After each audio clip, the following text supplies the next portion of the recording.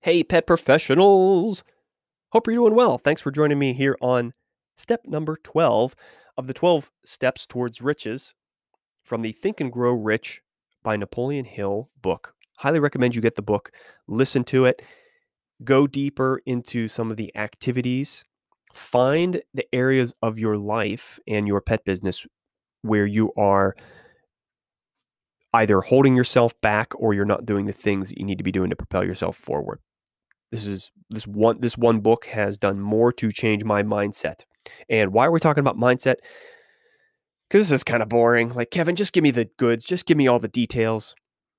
All the stuff to do, all the tactics is easy. The hardest part of this whole thing is simply working on your mind and your mindset.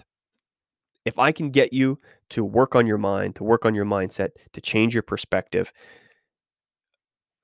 you can do anything. You don't even need me to help you do that. I want to really help you change your mind, because that is the foundation that you need to work on.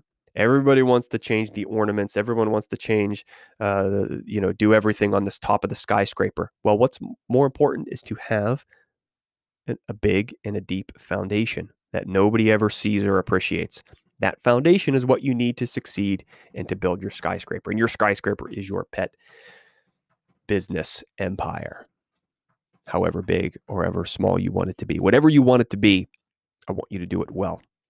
So here in this step number 12, we're talking about the brain.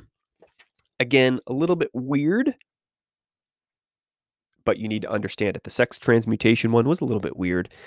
The subconscious mind, a little bit weird. The auto-suggestion's a little bit weird, but it's not something that I would say to not do. You need to test it and use it for yourself. So the brain section is talking about understanding some of the studies where you are using your brain in such a way, basically the culmination of all of the pieces that we've talked about, it turns your brain on to almost a higher level. And they talk about intelligence as it relates to IQ and other things. And simply, the people who do the best activate every part of their brain. And all of the other pieces leading up to the brain and activating the fullest parts of your brain and your mind is because you have done a good job with the other pieces. And I lied. It's not 12. It's actually 13 steps. I've been saying 13, and I thought, and I made it sound like 12 was the last part there, but we have step number 13. So I'm leaving you with this right now. I'm going to put this in the same podcast episode. Step number 13 is the sixth sense. No. It's not the movie with Bruce Willis and whoever that kid was. That's a good movie, by the way. But the sixth sense is the function of listening to your body based on all of the right information that you have in yourself. The sixth sense, you know what the sixth sense is. That's that like, this doesn't really feel right to do. Maybe I shouldn't do it. That's what you need to tap into and follow.